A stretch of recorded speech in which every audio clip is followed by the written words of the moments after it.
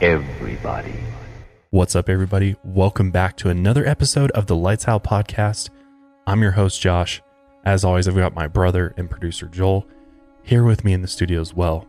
And today we're going to be covering one of the most famous hauntings out there. And reason for this is because Ghost Adventures star Zach Bagans actually purchased the home where this famous haunting took place. And if you've ever seen the documentary called Demon House, then you know exactly which paranormal case we're covering today. And if you don't know, that case is the Ammons family haunting, also aka the portal to hell. Apparently is in this house that they lived in. Before we dive into this absolutely creepy and insane paranormal case, I want to quickly thank our sponsors for today. We have Purple Babble Care Of. Also, I wanted to let you know that all of our merch is 30% off right now. We've got a few items left, a few sizes left, just trying to clean house so that we can do a new drop for you. So if you want some merch, go check it out right now. It's milehighmerch.com. Again, everything on the store is 30% off for Lights Out. And also, if this show causes you anxiety, which for many of you it does. Even me at sometimes, man. You know? Especially after our last episode, which we covered. Yeah, the boogeyman. Whew. Covered Albert Fish. One nasty motherfucker. Pardon my language. Tough one, though. Yeah. Tough one. Tough one. Definitely a real creep. Well, I'm here to tell you there's something that might help you with that anxiety and just help chill you out. If you haven't checked out Higher Love Wellness, that is my CBD brand. And if you've never tried CBD before, it's all extracted from the hemp plant. It's 100% legal, does not get you high, but it does give you a nice, chill, calm feeling that will definitely help getting through these episodes a little bit easier. Absolutely. And I must say, I took 2 of these little gummies earlier, and yeah, they're very delicious tasting, and I'm feeling good, man. That's all I can say. I'm just feeling good. It's great to chill out at work, yeah, or at home after a long day. I personally use our Blueberry OG vape cartridge pretty much throughout the entire day because it just helps keep me mellow, helps keep me focused, without having to worry about being high and all that. Oh yeah, and I still feel super productive when I take CBD. Like, I don't feel tired. I feel pretty alert and just at ease. That's a good way to put it. Yeah, it's like a dimmer switch for your body. Yeah, it really is. It kind of dims the lights for you. It does. Helps you get in that lights out mood. But let's go ahead and jump into the Ammons family haunting. In November 2011, Latoya Ammons rented a house on Carolina Street in Gary, Indiana. And there she moved in with her 3 kids, as well as her mother, Rosa Campbell. Her kids consisted of 2 sons who were 7 and 9 years old and 1 daughter who was 12. And the kids were very excited to move into their new home. And at first, everything was great. But by December, swarms of horseflies infested their screened-in porch, something that they would never expect to experience in the middle of winter. Latoya and her mother kept killing the bugs, but they always came back. Day after day, the insects returned to the porch in huge numbers. So that right there is definitely interesting. I mean, I've never been to Gary, Indiana. I don't really know what the climate's like there, but I would say in any state during the winter, to have an infestation of flies of any kind would be very bizarre. Right, unless there was a nest there previously and, they're just now finding out about it. But I doubt it because... Well, most bugs, especially flies, if you think about it, when it gets cold, the weather gets colder, it gets cold in Indiana, die. Oh, yeah, true. Like in the summer, usually you've got more flies flying around, but in the winter, it's usually like bug free if your climate is cold. Gotcha. Obviously, Florida, you're kind of fucked because it's always warm. Right. And there's always going to be shit flying around, but you can't escape the bugs. But for Latoya and her family, this was definitely kind of weird to them. They're like, why is our screened in porch, first of all, screened in, got flies everywhere? Right. And like you said, maybe there was some type of infestation of I don't know, fly hive. I don't know. I've never even really heard of like swarms of flies. No, me neither. Being a big issue for people. Yeah, and I was going to say, I've only seen it in horror movies that swarms of flies can be a sign of paranormal activity. Right. So. Maybe that's what it is. Yeah. But then as quickly as these flies seemed to arrive, they disappeared. And obviously this made LaToya and Rosa feel some sense of relief. But soon, they noticed more strange things starting to happen. After midnight each night, they heard footsteps on the basement stairs. And when they heard this, they knew no one was walking on these stairs. And then soon these footsteps were followed by the distinct sound of the door opening from the basement to the kitchen. It's probably one of my larger fears is that one day I'll hear my basement door open. Yeah. And knowing that nobody's down there. I feel like too, as a kid growing up, that was like, I was going to say the same thing. The basement. Most kids are scared of the basements growing up. Or had a creepy basement. Yeah, exactly. And I've even had dreams, I know you have too, getting like dragged down the stairs into the basement or some shit. You know? I'm sure those movies we watched didn't help either. Because that's always where shit goes down, right? I mean, whatever these entities are, they seem to love being under the ground. Yeah. Do you remember when we were younger and we were staying in the house and you're finally fed up with sharing a room with me? You're like, you know what, fuck it. I'm just going down to the basement.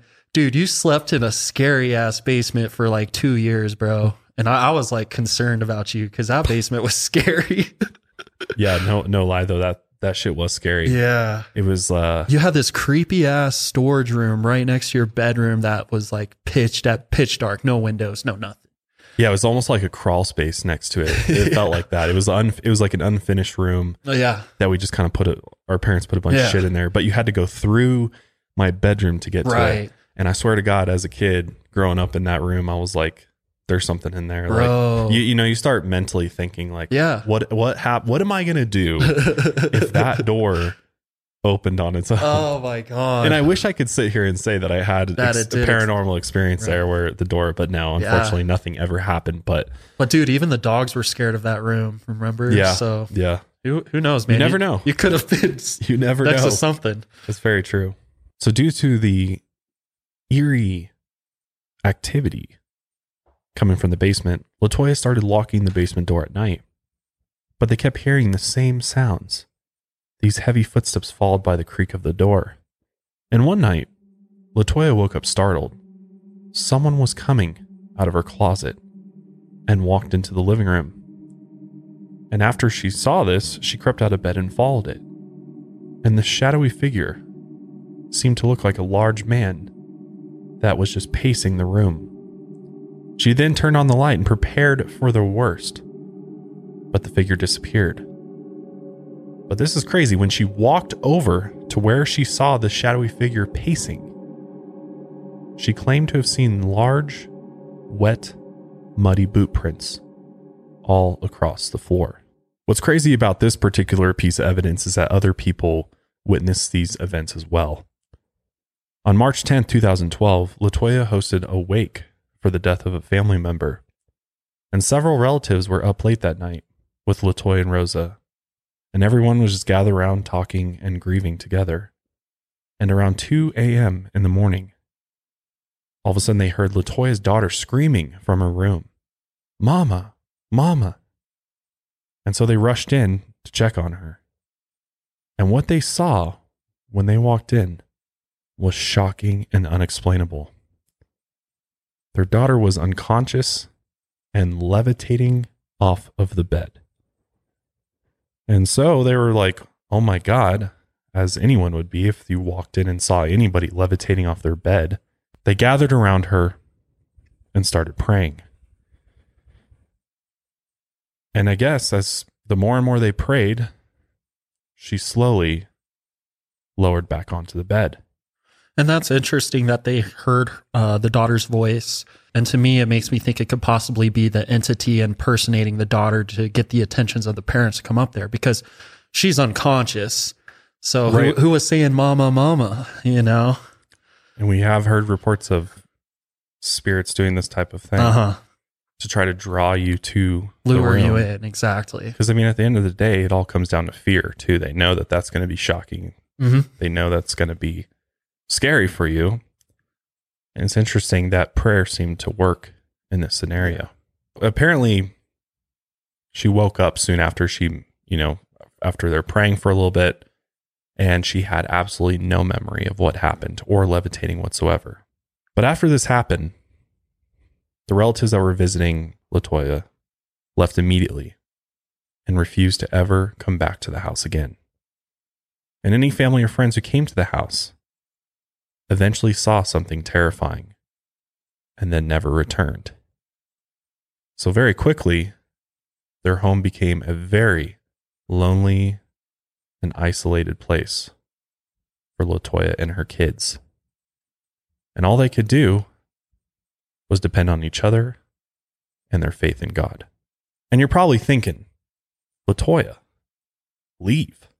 Why would you want to live in a house where this is happening? And she did. She wanted to move out. But unfortunately, their family didn't have a lot of money. And they didn't know anyone who could take in all 5 family members. So they were stuck there. Rosa told her that they needed help from the church because something supernatural was happening in the house, and there was no way they could deal with it alone. So LaToya started calling the local churches, but after explaining what was going on, most of them brushed her off. This is a very interesting thing because, you know, Joel and I have shared many times on here that we grew up very religious. We grew up in a Christian home.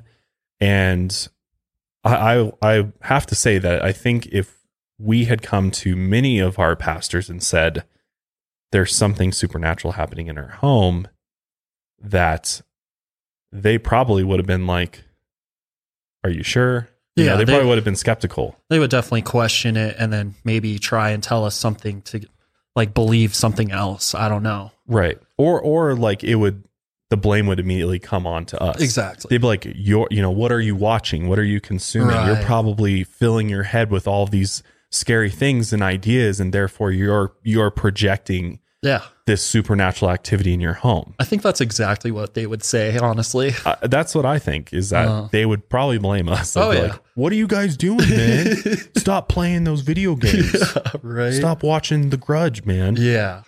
So it's not total. It doesn't really surprise me that these churches are like, yeah, okay, whatever. Like, clearly this is like some bullshit. Because I mean, even many Catholic churches don't even recognize exorcisms, don't have exorcists or anything like that, and will brush you off as well. Yeah.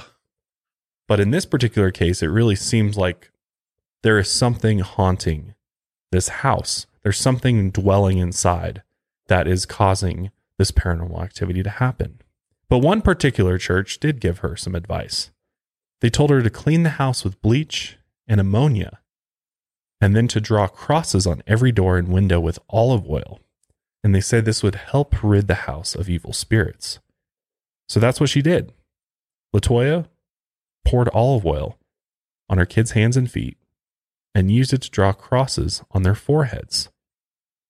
And then she went and prayed over the children, hoping that the evil presence would flee and leave them alone for a while.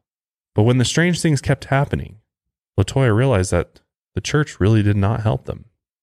So she decided to call a psychic.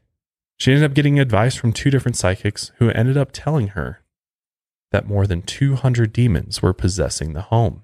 If you believe in psychics, which many people don't, and honestly, I think there's a lot of people that claim to be psychics that are just full shit, but I do think there are people, and I think most people, if not all of us, to some extent, possess some sort of psychic ability. And I think many of us just don't know we have it or don't know how to harness it. But there are people who do have this gift and are able to harness it. And so there is a very real possibility that these psychics enter LaToya's home and they're immediately able to make the connection that there's evil spirits here, negative entities, demons, whatever you want to call it, and a lot of them that are responsible for this activity. So the psychic's advice was to move immediately and never return to the home. But again, she's like, this is not an option. We can't afford to do this. So they told her that if they had to stay in the house, she needed to follow their instructions very carefully. So their advice was to have LaToya make an altar in their basement using an end table and a white sheet. And then on top of the altar, she would put a Bible, a white candle, and the statues of Mary, Joseph, and Jesus. And then she poured salt all along the basement walls, which is supposed to help keep evil spirits out. She then opened the Bible to Psalm 91, which is a particular passage about being protected by God. And with some help from a friend, they got the ritual done.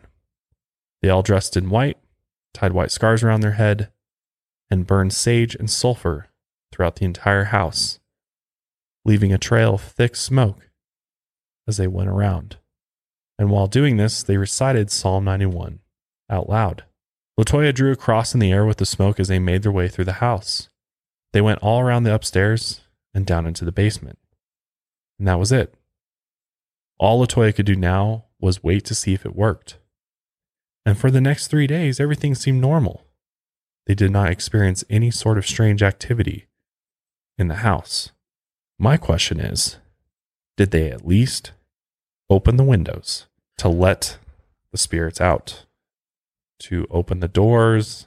I don't know for sure. I assume that a psychic would give them, that advice. If they know that, sage, salt, if they know that much, I'm pretty sure they would have known to freaking open the windows. Yeah. A lot of people don't do that, don't realize that there's no way for it to escape. But anyways, the spirits came back. And this time, it seemed like they had something to prove. LaToya reported that her kids started acting very strangely. Twisted smiles would appear on their faces for no reason, and they talked in strange, deep voices. Oftentimes their eyes were wide and bulging, and they just seemed to change into completely different people. But after these phases that they were kind of going through, they didn't remember any of it. Probably because they didn't know any difference. They probably didn't even realize that they were doing these things. Her 7-year-old son would sit in his closet talking to himself, literally having an entire conversation as if something was in there with him. He would also talk in a low, gruff voice that was so deep, there's no way it would come from a little child. He'd say things like, "I've been here long enough. I came to kill. I'm going to kill now."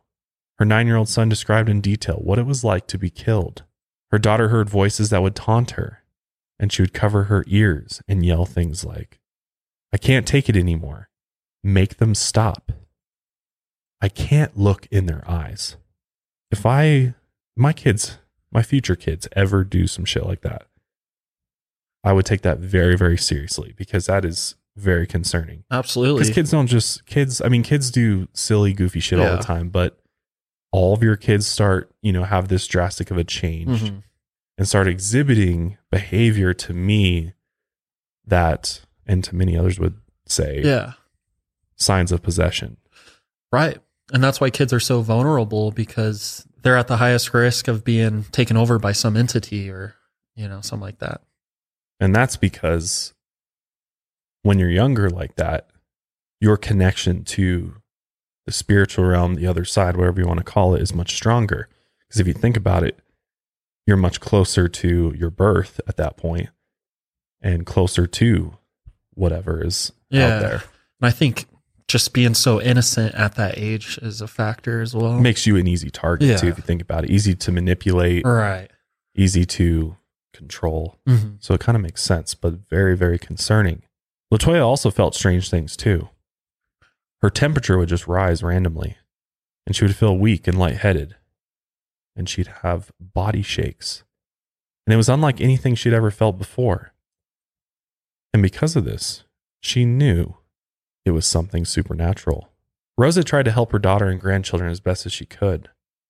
She never experienced anything herself, and believed that this was because she had a guardian angel protecting her. But eventually things got violent when one of the boys shot out of the bathroom like someone had picked him up and thrown him. And LaToya's daughter seemed to get the worst of it. Once she was hit so hard with the headboard, she needed stitches. And another time she said she was held down and choked by an invisible force. And during this attack, she couldn't talk or move a muscle. She was completely paralyzed.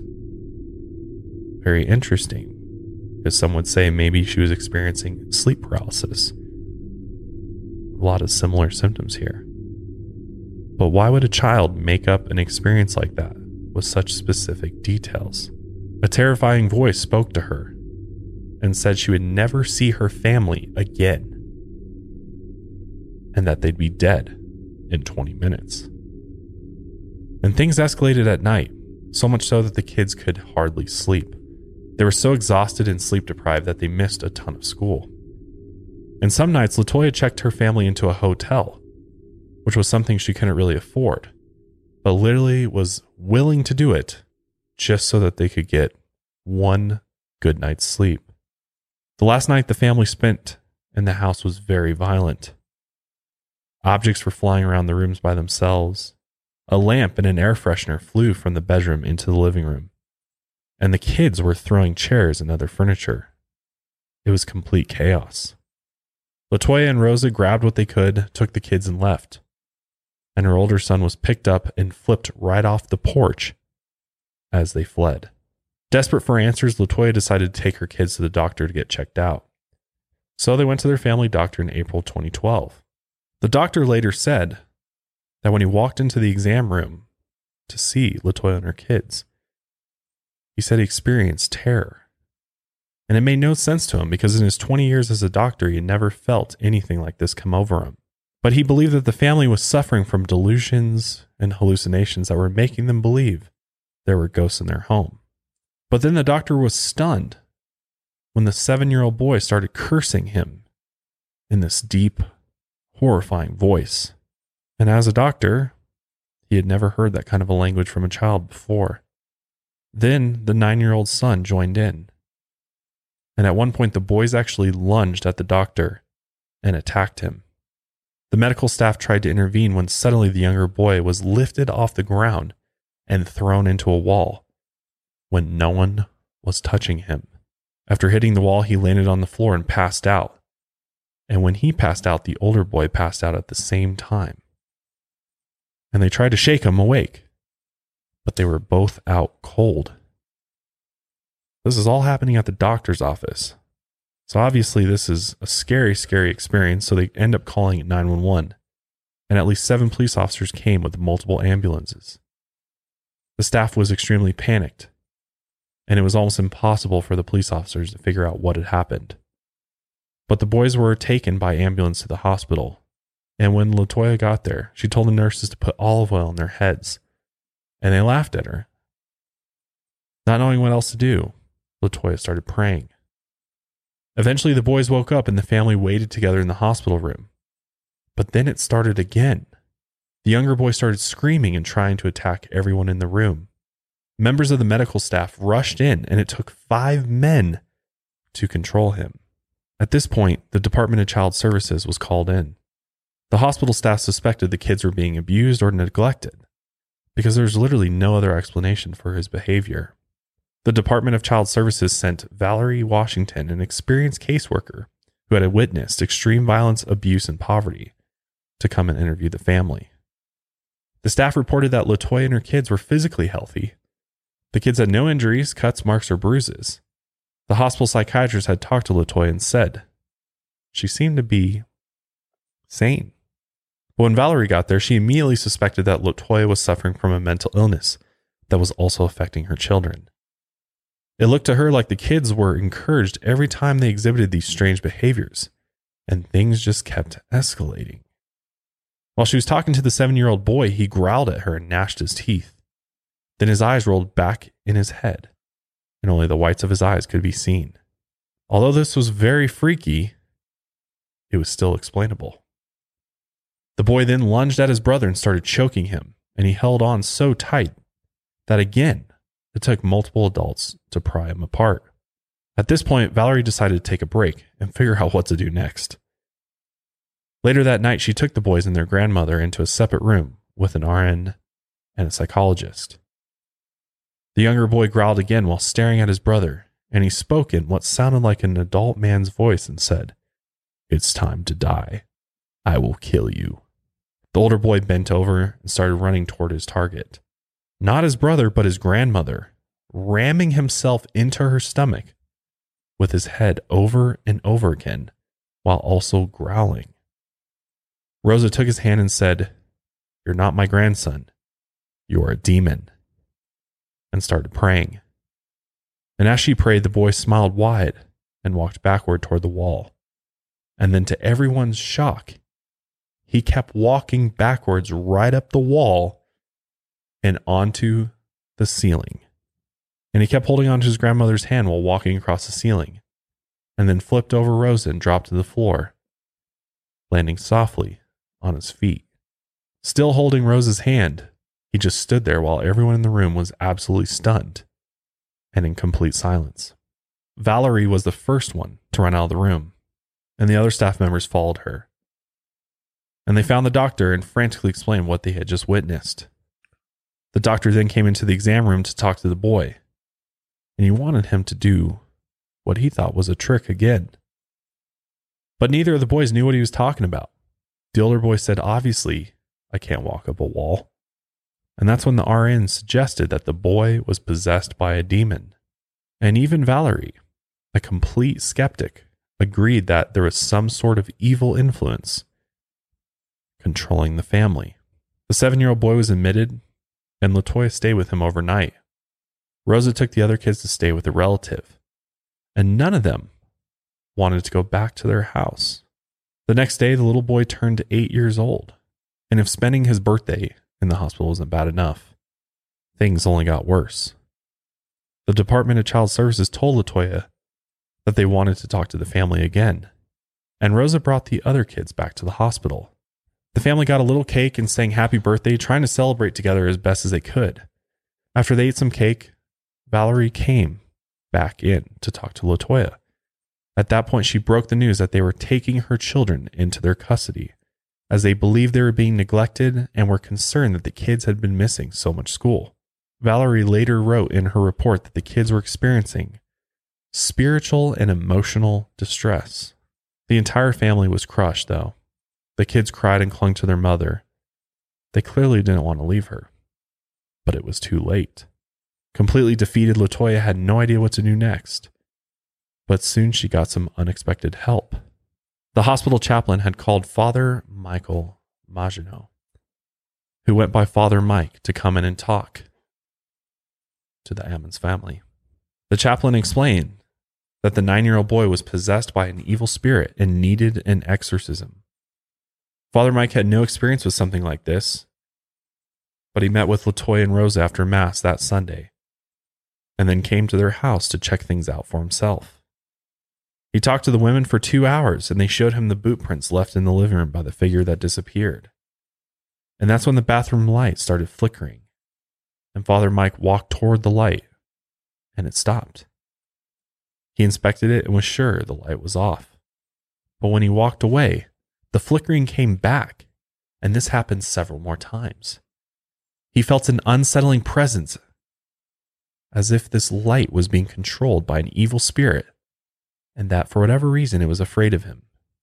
After the light flickering incident, the blinds in the kitchen started moving. No windows were open, and no vents were blowing air in the room. They were just doing it all on their own. LaToya told the priest that she had a terrible headache, so he decided to do an experiment and put a crucifix against her forehead. And when he did this, she immediately started convulsing, and he pulled it away.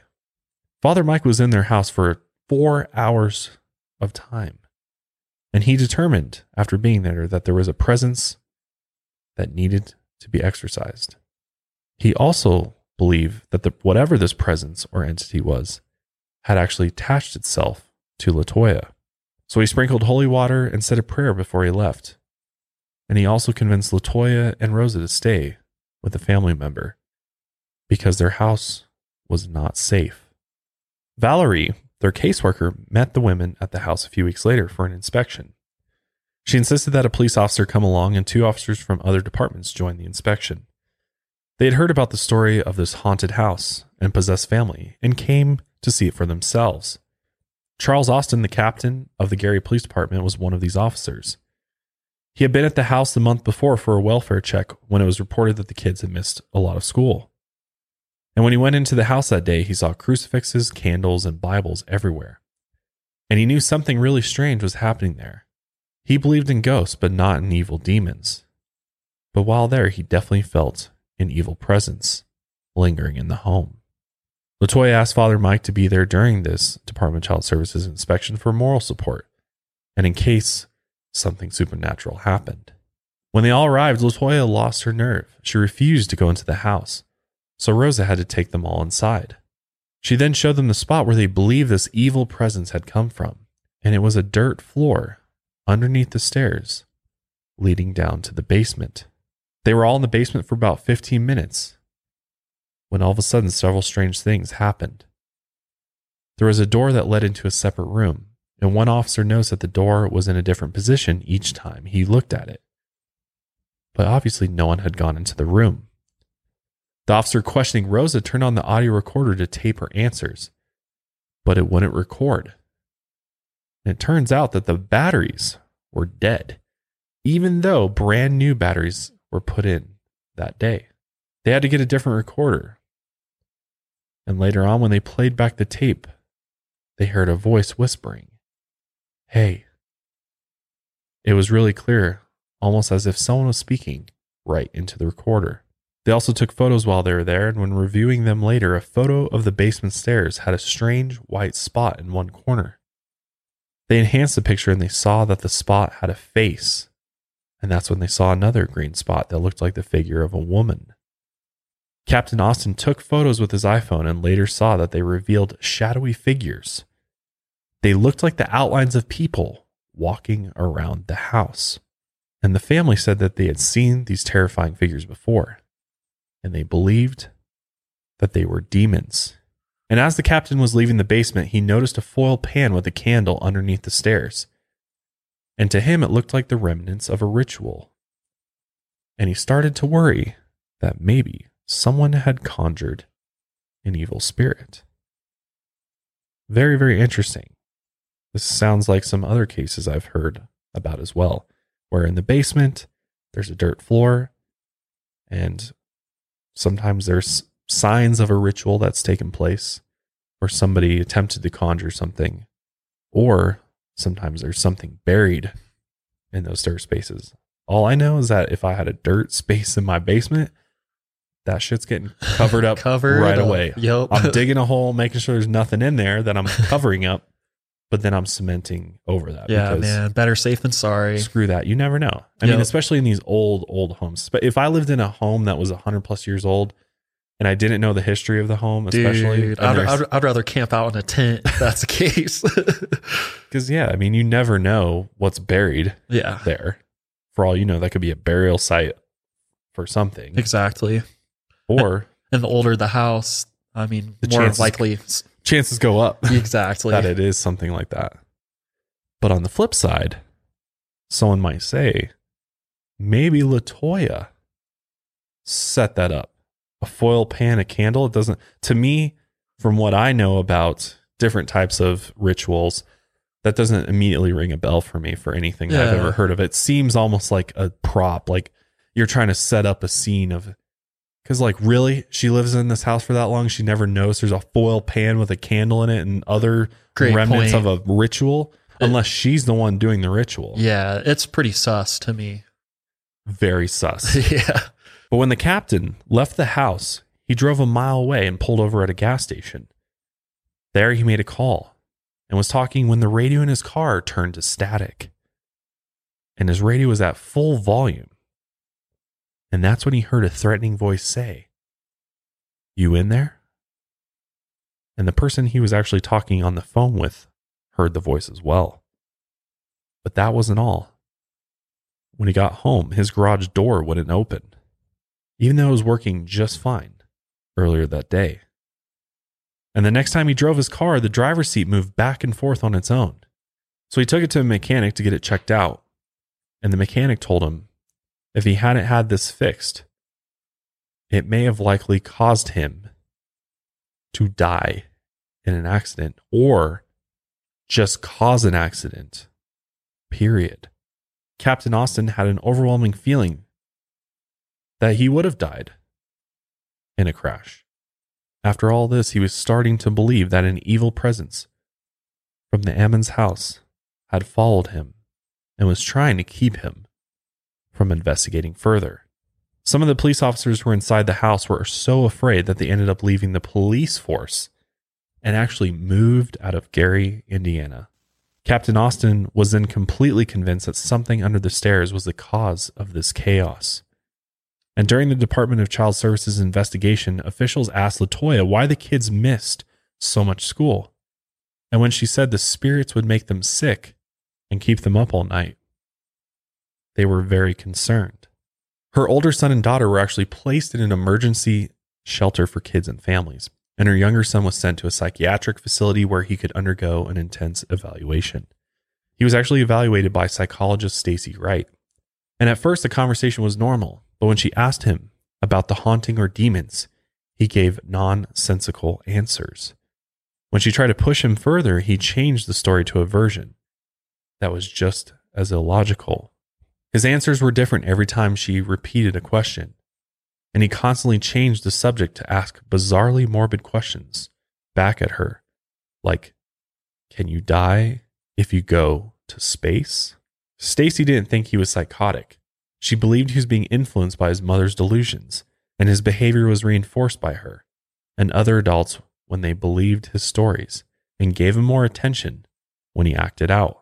The older kids, on the other hand, were evaluated by psychologist Joel Schwartz, and he agreed with Stacy's assessment that they were all being affected by their mother's delusions. So he recommended that LaToya's daughter undergo a more in-depth evaluation because she seemed especially affected by her mother's religious beliefs. During these interviews, the kids talked about going into trances, blacking out even, seeing shadowy figures in their home, and doors and objects moving around on their own. All three were convinced that demons were to blame, and all their stories matched up. DCS officials gave LaToya supervised visits with her kids, but she wasn't allowed to discuss demonic possession or anything related to the haunting, and discipline had to be completely separated from religion. And in order to get her kids back, she needed to find work and a new place to live so that the kids didn't believe that their house was possessed with demons. LaToya was very miserable without her kids and started working on finding a job right away. The police and DCS visited the house again for an inspection, and this time Valerie refused to go, as she was traumatized by what she had seen in the hospital, and she still had no rational explanation for why a little boy would walk across the wall and ceiling. This affected her so much that she ended up quitting her job with DCS soon after and left Gary, Indiana altogether. Captain Austin went to the house with 2 other police officers where they met LaToya, Rosa, and Father Mike and their new DCS caseworker, Samantha Illick. Most of the group went straight to the basement, which was the supposed source of this paranormal activity in the house. But Samantha noticed a thick liquid dripping from the ceiling. And when she touched it, she said it was slick, but sticky.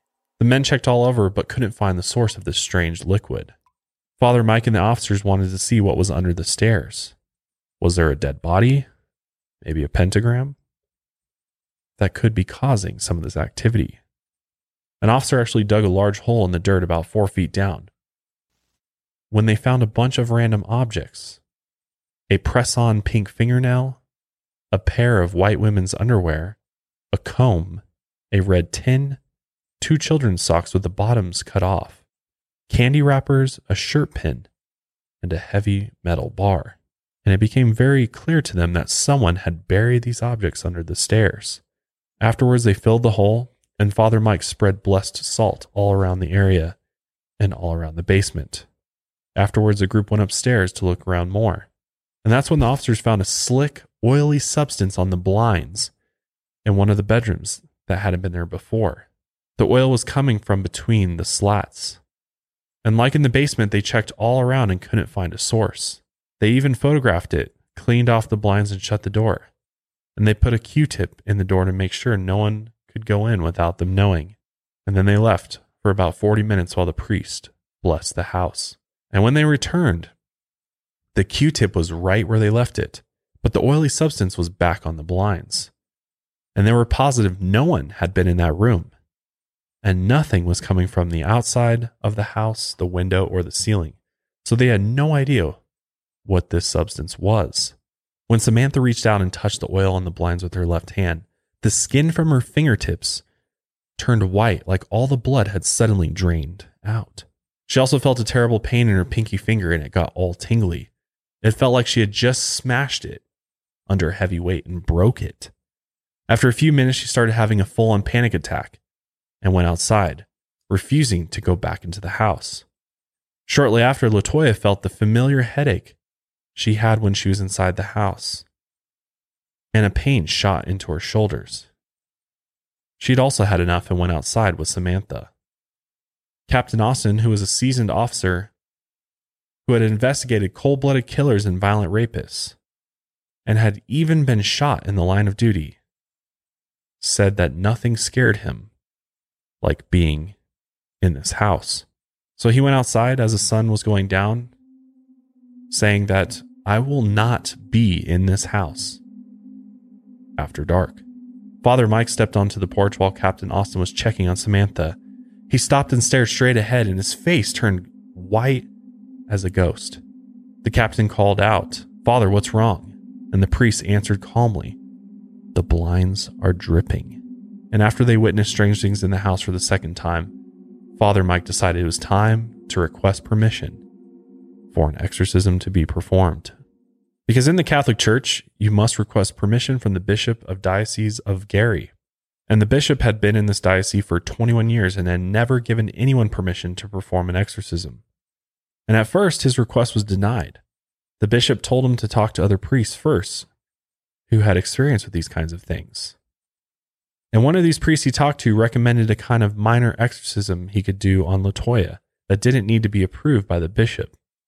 And the purpose of this ritual was basically to agitate the demons and maybe get them to leave. But he had to be careful because if he angered them, he could be putting LaToya's life in danger. He then literally researched how to perform this ritual on the internet. And once he was satisfied he knew what he was doing, he got the ball rolling. He's like, I just saw a YouTube video on how to perform an exorcism. It's like, what?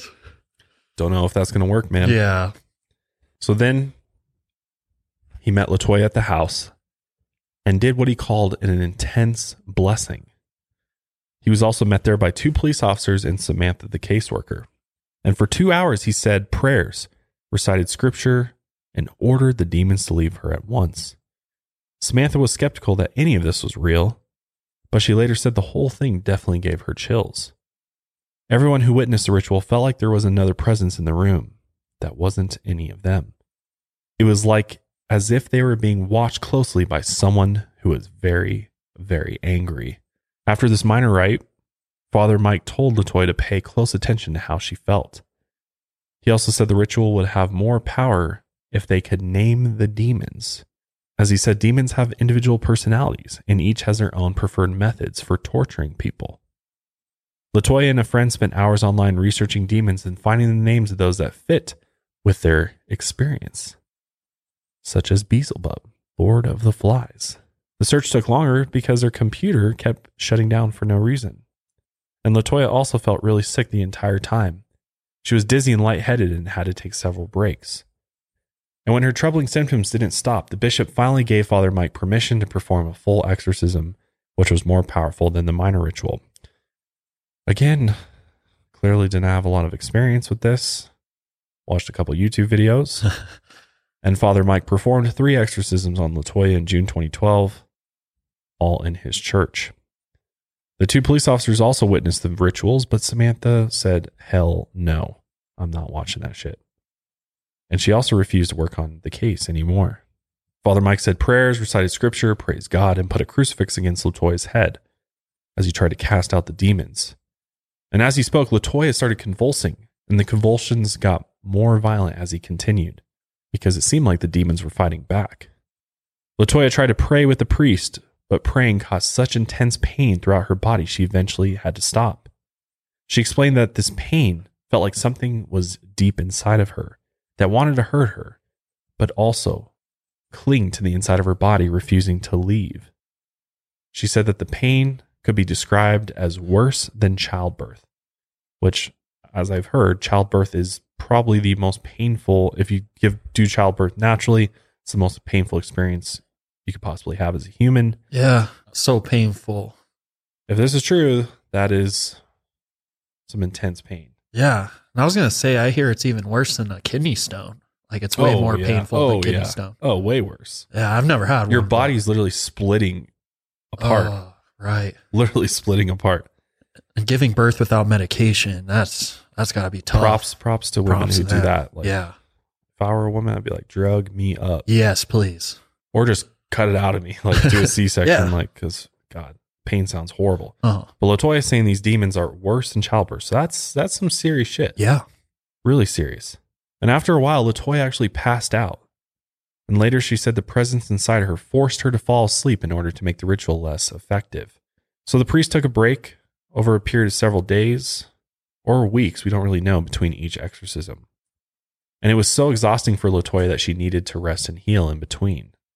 And during this time, LaToya and Rosa actually found a place to live in Indianapolis, and Father Mike blessed their new home. And before the last exorcism, LaToya was suffering with terrifying nightmares.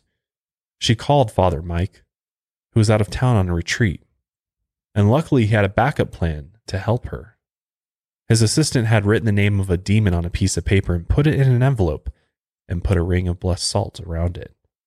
If LaToya had these nightmares, the assistant was instructed to perform a ritual where she burned the envelope and the note inside, save the ashes, and then put them in a bonfire at the church.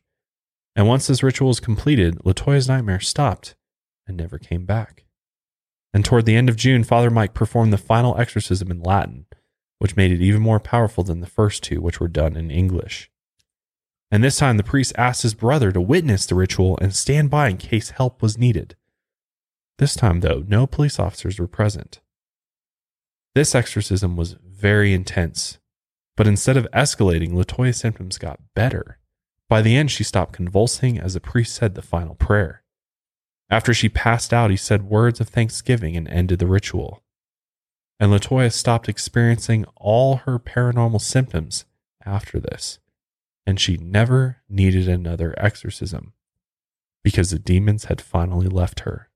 After that, she got her kids back that November, and they moved into their new home in Indianapolis. Her kids were separated from their mother for 6 months, and her kids were absolutely pumped when they saw her again. And this was also the happiest that LaToya had been in a very long time. And apparently none of them experienced anything supernatural or paranormal in their new home. Yet they had another new caseworker who last saw the family on January 10th, 2013. And she actually wrote, "No demonic presences or spirits in the home." And the case was closed in February of 2013.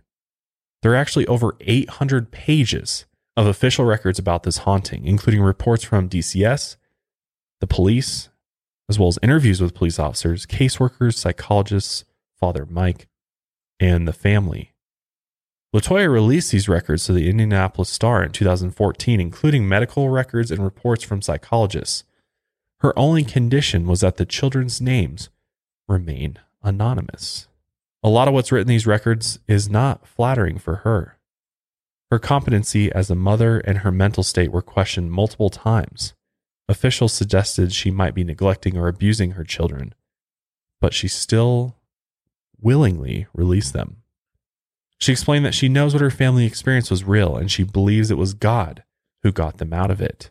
Although a lot of people are very, very skeptical and have even accused LaToya of making all of this story up, but she wants them to know the truth. To give you a little bit of a sense of what LaToya sounds like, and just her explaining her experience a little bit, here's a quick clip of her. We've waited 5 months. It sounded like something dead. He walked up the wall and did the backwards flip. They took off and they ran. The doctor from the psych ward said, that's not real. That's not human. No human can do that. I don't feel that someone will have a reason to make something up like that. So you might be thinking, does the story end here? Well, it does in some sense. But in others, it continues because when LaToya came out and told her story publicly, this caught the interest of paranormal investigator and host of Ghost Adventures, Zach Bagans. And we'll get into how he comes into the picture here in a minute. All right. Back to the Demon House, aka the former home of LaToya Ammons. So Zach Bagans, the host and producer of Ghost Adventures, which is a really, really popular show. Joel and I are definitely fans. Big fans. Watch it on Travel Channel. There's a lot of really, really interesting stuff that they've captured. They go to pretty much every famous haunted location on the planet, among other just, one-off houses, kind of like this one, where they've captured some really interesting paranormal activity for sure. Absolutely. And they do a lot of thorough investigations and different types of equipment for capturing any type of activity. And yeah, it's really interesting. It really is. And they do have like the state of the art technology for capturing any sort of paranormal activity. I mean, it's not just like some amateur, got the spirit box and the EMF meter out. Yeah. They've got infrared. They've got all these cool cameras, laser grids. I mean, they have motion sensors. They have the full shebang, as you would say. So, if there is paranormal activity going on in a location, they're probably going to capture it if it's active. So in 2014, Zach Bagans actually had a nightmare where he was hanging out with some spirits apparently. And in this dream, he encountered a 12-foot tall goat man in an open doorway. And apparently, Zach was forced to inhale black smoke that came from the goat's mouth. And when he woke up, he said his lungs were in so much pain that he could barely breathe. And this was actually before he had even heard of LaToya's story. But within days, it was reported everywhere. And he was convinced that his dream meant something and that it was connected somehow to LaToya's house. And after a few calls, he ended up buying this house from the current owner, Charles Reed, for only $35,000. Because Charles wasn't actually able to rent it out. Nobody wanted to stay in this haunted house. And it had actually been taken over by squatters. So once they got them out, Zach packed his things and moved with his crew to Gary, Indiana to start filming.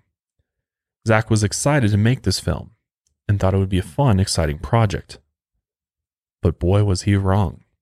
Shortly after buying the home, he got a call from a psychic medium, Chris Fleck, and he had a stern warning for him.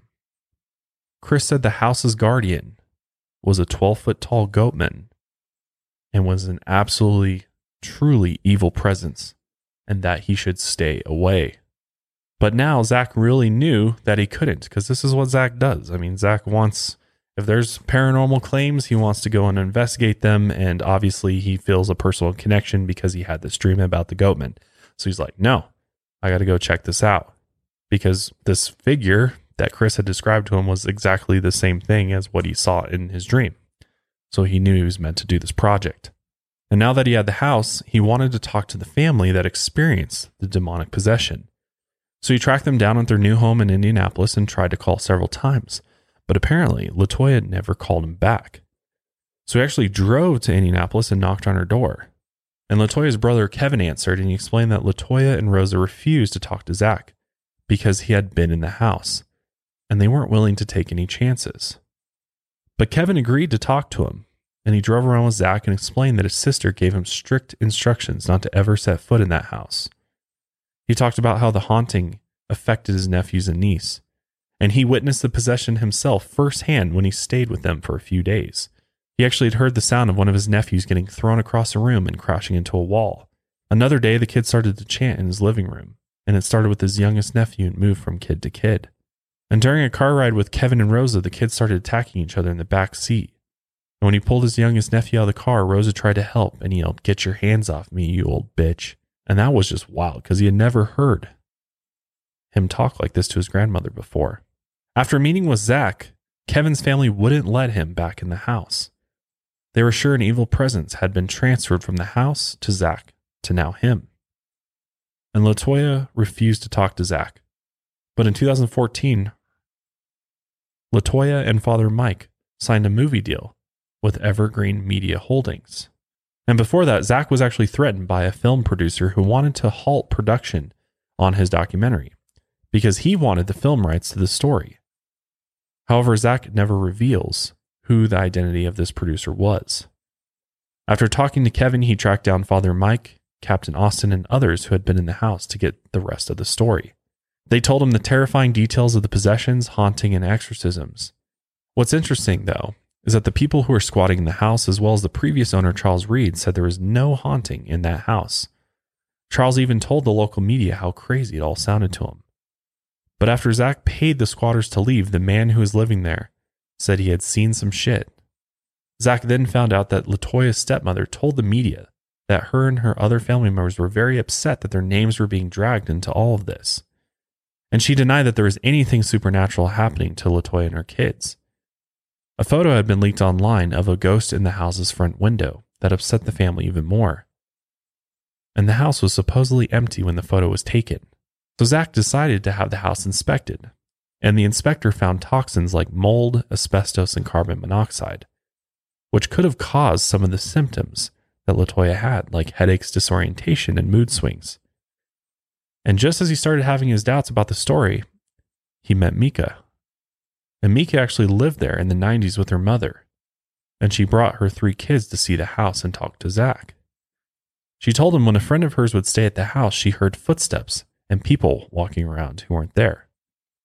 And as they walked around and talked, she told them she had never been in the basement before, but agreed to go downstairs with Zach and her kids. Like, what? Why would you fucking do that? That just seems so stupid to me. But when they got to the bottom of the steps, she immediately accused one of the kids of kicking her. And when reviewing the video later, Zach saw her leg buckle, but no one had kicked her. She then explained that her brother used to live in the basement, and the back room was his bedroom. Around that time, she was having dreams that someone she knew would die, but no one in her family would listen. Soon after, her brother was shot and killed, and when she moved into the house, she refused to set foot in the basement. But after this, Mika got very upset and had to go upstairs. And Mika's son told Zach he was really scared to be inside the house and asked if the ghost would follow them home. And then Mika's microphone picked up a voice that said, "Run, LaToya." After they left, Zach and his crew set up an altar in the living room and in the basement. Zach then started to freak out. He shoved a member of his crew around the room and said, "Get the fuck out." And it was captured on the surveillance camera. And afterwards, Zach had no memory of what had happened.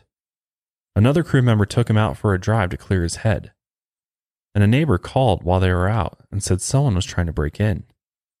When they got back, police officers were already there. They were near the sidewalk and refused to step anywhere near the house because something might follow them home. And the next day, they talked to Valerie Washington, the first DCS caseworker for the family. And Zach asked her about the boy walking up the wall and across the ceiling. And she was saying that it was super traumatic to witness this, and that she had to actually see a psychiatrist in order to process this trauma. She went on to say that minutes later, the boy had absolutely no memory of it, and she believed something was going on in that house that was beyond our realm of understanding. She had investigated child murders and saw extremely violent attacks of kids being burned and beaten. But after the Ammons case, she had to quit. She explained that everyone in the house had long-lasting effects, and it wasn't just psychological trauma. Samantha Illick, the caseworker who took over for her, had multiple accidents that left her with serious injuries. And within just 30 days of being inside the house, she broke her hand hitting a table, broke her ankle running in sandals, and suffered third-degree burns in a motorcycle crash, and then broke 3 ribs falling off a jet ski. And her friends were convinced that she had been marked by a demon and was cursed. And Zach knew other examples of people who had been affected. After the home inspector he hired left the house, he barely dodged a falling tree while driving home. And during the night, he woke up panicked and unable to breathe. He said that he was being choked, but no one was there. And not long after, he was actually diagnosed with cancer. And then, after Father Mike started working with LaToya, he was riding home on his bike and noticed that all the people around him were staring blankly in his direction. And the next thing he knew, he was on the ground. He wasn't hurt, but his bike seat had been turned at a 45-degree angle. And he was sure the demon was trying to stop him from performing the exorcism on LaToya. And what's crazy is that 2 days after Zach met with Captain Austin in the house, he was admitted to the emergency room after a bad fall on the ice. But it wasn't an ordinary fall. Both his legs were at least 3 feet up in the air, and he did a full somersault before landing on his head. He was unconscious for a full minute and bleeding. And later he was shot during a home invasion, but thankfully survived. But the most tragic effect happened to Zach's close friend and fellow paranormal investigator, Debbie Constantino. She wanted to help with the documentary and told him she would try to contact the demon living in the house remotely. And she taped the session, and she actually picked up a deep voice saying, "Something's wrong." And a few months later, Debbie and her roommate were murdered by her husband, who then killed himself. And this absolutely devastated Zach. And the next tragedy was right around the corner. On February 20th, 2014, 2 days after being in the house, Mika's daughter Erica attempted suicide. She overdosed on medication and stabbed herself. And Mika called Zach in a panic. After that, a member of his crew quit on the spot and refused to come anywhere near the house again. Zach then arranged a meeting with Father Mike, Mika, and Erica a few weeks later. And when Zach asked Erica if she remembered being in the house, she just looked confused and didn't answer. A few days after being there, Erica had threatened her mom and said she was going to kill her. And she remembered doing this, but told Zach it wasn't like her. She had never talked to her mom that way before. She had so much rage, and no one could calm her down. It was as if she was a different person. She didn't remember the suicide attempt, but family members told Zach she had stabbed both her wrists, similar to the marks on Jesus' hands when he hung on the cross. And at the hospital, her sister saw the number 6 carved on Erica's back and said Erica was still acting strange, not like herself. The group then went to the church, and while Father Mike prayed, Erica dropped her head suddenly, and afterwards she didn't remember doing that. And Father Mike believed this was when whatever had attached to her at the house left. Other neighbors told Zach that 5 people died in the house that they knew of, including a little boy who stayed in the same room as Mika's brother in the basement. He also learned that LaToya's ex-boyfriend was abusive, and he started to think maybe this guy cursed the house on purpose in order to punish her. So Zach decided to confront him, and he actually went to his house. And after he went to his house and explained that he was making this documentary, the man refused to talk anymore and repeated multiple times that he wanted nothing to do with this. And maybe he was guilty, or maybe he was just scared of the house. Zach then consulted with Dr. Barry Taff, a world-renowned parapsychologist who has conducted over 4,500 investigations in his career. And Dr. Taff was helping Zach determine if man-made electromagnetic energy could have caused false positive paranormal events. Electromagnetic fields can make human brains do very strange things and can even trick people into thinking they're experiencing something paranormal. And while they were doing some tests, Zach experienced intense pain in his eyes. And then he became emotional, even aggressive. And Dr. Taff figured out that his body was being charged up in this environment, and that then this energy was being discharged. Biomagnetic fields are very weak, but the energy coming off Zach was measuring 8 to 12 billion times the normal amount of energy usually produced by humans. And it was at this point that something caused Zach to lunge at Dr. Taff. But he stopped himself before touching him and walked upstairs to calm down. But the camera caught that the instrument Dr. Taff was holding spiked just as Zach lunged forward. Soon after, Dr. Taff heard a barking sound like a dog. LaToya and Rosa had also heard this same barking sound when they lived in the house. Dr. Taff started acting just like Mika did after she left the basement, lost and confused. Erica had also acted the same way when she wanted to leave the house. But Dr. Taff felt dizzy, like he was going to pass out. So the crew took him upstairs. Dr. Taff wandered aimlessly toward the back hallway, and the camera followed him and captured a black figure flying out of the bathroom and into the hall. When Dr. Taff walked back, he put his hand up in the same spot where the black figure had been, and it was at that point he suddenly felt very sick, like he was going to throw up. Zach's next move was to consult a video engineer who worked for NASA for 32 years, and he examined the footage and was 100% sure the figure wasn't something in front of the camera lens, and it looked to him like it had entered the camera operator as he passed the doorway. Shortly after the footage was taken, the camera operator, Adam, felt sick and had to lie down. He then seemed very confused and distant. Surveillance cameras around the house caught him walking to the basement alone, while no one noticed him. He went into the basement and then lay down in the back room where Mika's brother stayed, and the other crew members eventually found him there. Back at the hotel that night, he vomited blood, and later he said he felt like something was stabbing him in the stomach. He then walked into the hallway and started screaming for Zach seconds later, and the crew found him in the hallway screaming into the elevator, threatening something they couldn't see. He was extremely agitated and demanded to go back to the house. Again, it was as if he was acting like a different person. And then the elevator doors open, and he talked to something inside, and then told the other crew members to get back. Dr. Taft was staying a few floors above, and at the same moment, he woke up suddenly and heard loud bells in his left ear. He then woke up on the ground, where both of his ears were bleeding and he was shaking. And again, he felt nauseous, as if wanting to throw up. And now back in the hotel room, Adam told the crew what he had seen in the elevator. He said it was the Goatman, just like the one Zach had described seeing in his nightmare. And the reason he had screamed Zach's name was because he realized the Goatman didn't want him. It wanted Zach. The crew also noticed he had a strong electromagnetic field around him. And he started acting strangely again, swearing and threatening the men in the room. And then he said something was touching his hand. Adam kept acting strange the next day. He actually told Zach to go into the bathroom at the house and smash the mirror, and then slit his throat with the broken glass. So Zach took him off the crew, and they tried to get him help, but he refused. And he refused to talk to Zach or about the house ever again. His personality changed, and he got the number 666 tattooed on his hand, on the very same spot that he claimed to have felt a dark energy touch him in that hotel room. After Dr. Taft went home, his organs started shutting down, and he was admitted to the hospital.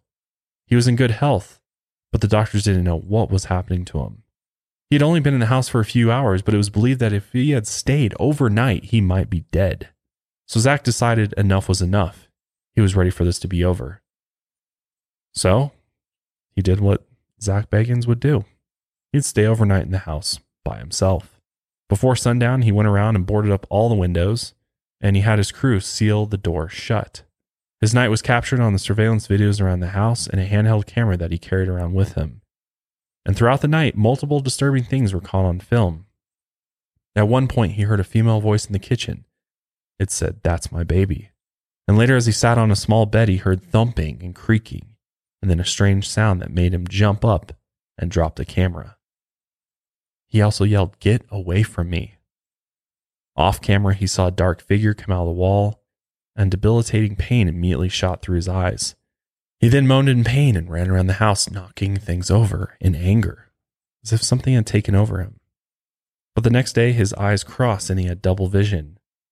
And it was at that point he was diagnosed with a serious eye condition called diplopia. And multiple neurologists couldn't determine the cause. And this condition is permanent, and this is why Zach now has to wear prism glasses. And if they try corrective surgery, he risks total blindness, all from staying overnight in the demon house. And after his overnight stay, Zach was sick for 8 days straight. In fact, he was so sick he couldn't leave his hotel room. And it ended up taking him 3 years to finish the documentary. And Zach believes the film itself is cursed. But this documentary or paranormal film, Demon House, was released on March 16, 2018.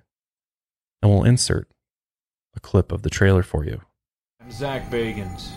I'm one of the world's leading researchers on ghosts and demonology. And this film is cursed. A story about a demon possession makes international news. Now look at one of the most documented cases of demon possession and exorcism in recent history. The next day, over the phone, I buy the house, sight unseen. In my 37 years of police investigation, I've never run into anything like that before. But after filming, he decided to have the house demolished, as he didn't want it to hurt anyone else ever again. And most of the debris was buried in a landfill. But he kept the basement stairs and some of the dirt and put it all in a storage unit. And after the house was demolished, the police got multiple complaints of people performing satanic rituals in the empty lot. And people in the town, including, I believe, Zach, believes that this house was actually built on some type of portal to hell, to the underworld, to wherever these evil spirits or demons come from. And they worry that whatever the house was keeping inside was released when it was torn down. Pretty wild story though, man. I mean, whether you believe it or not, definitely scary, definitely creepy. Yeah. I mean, I think it's really hard to say for sure, obviously, if any of this really happened or not. I mean, obviously there's some evidence there. Multiple people experience paranormal activity in this house, demonic activity, it seems. So, and so many different symptoms of it too. Right. It's like the full spectrum. Yeah. I mean, we're talking police officers, we're talking priests, we got paranormal investigators. I mean, a lot of people are involved in this. So it's hard. It's always hard to be like, oh, well, it's all bullshit.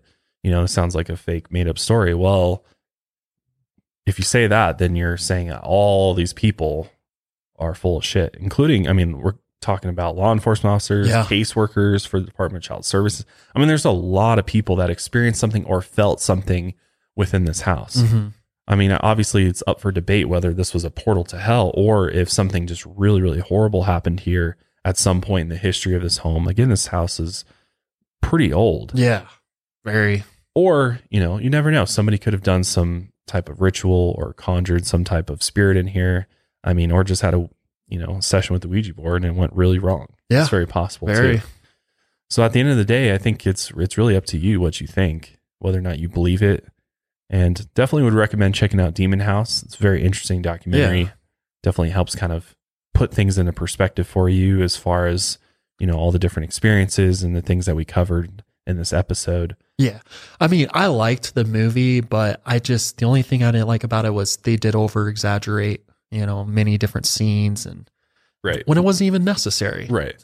It was just kind of frustrating to see, but at the end of the day, it is a good movie. It's worth watching. Yeah, it definitely is worth watching. And I think anybody who's ever seen Ghost Adventures, I think with any paranormal TV show, it doesn't matter who's doing it. Like it's hard. I mean, it's hard because it's not like there's constant action all the time. Right. So sometimes you got to remember they are making a film for entertainment, right? At the end of the day, this is entertainment. So are there going to be things that are played up a little bit? Is there going to be some dramatics in there? Yeah, absolutely. For sure. Because that's just what makes a good film, you know? Like, yeah, true. So, you know, take everything with a grain of salt, I guess you could say. And, you know, if it piques your interest, then definitely check out Demon House. But that is the very spooky story of the Ammons family haunting, the portal to hell, the very infamous Demon House that is luckily no longer around. But with that, we will go ahead and wrap up today's episode there. Hopefully you enjoyed this episode of the Lights Out podcast. If you did, definitely drop us a like. If you're watching on YouTube, make sure you're subscribed to us too on Apple Podcasts and YouTube. Really appreciate it. And yeah, follow us on Spotify if you're not, and on social media at Lights Out Cast. But until next time, lights out, everybody.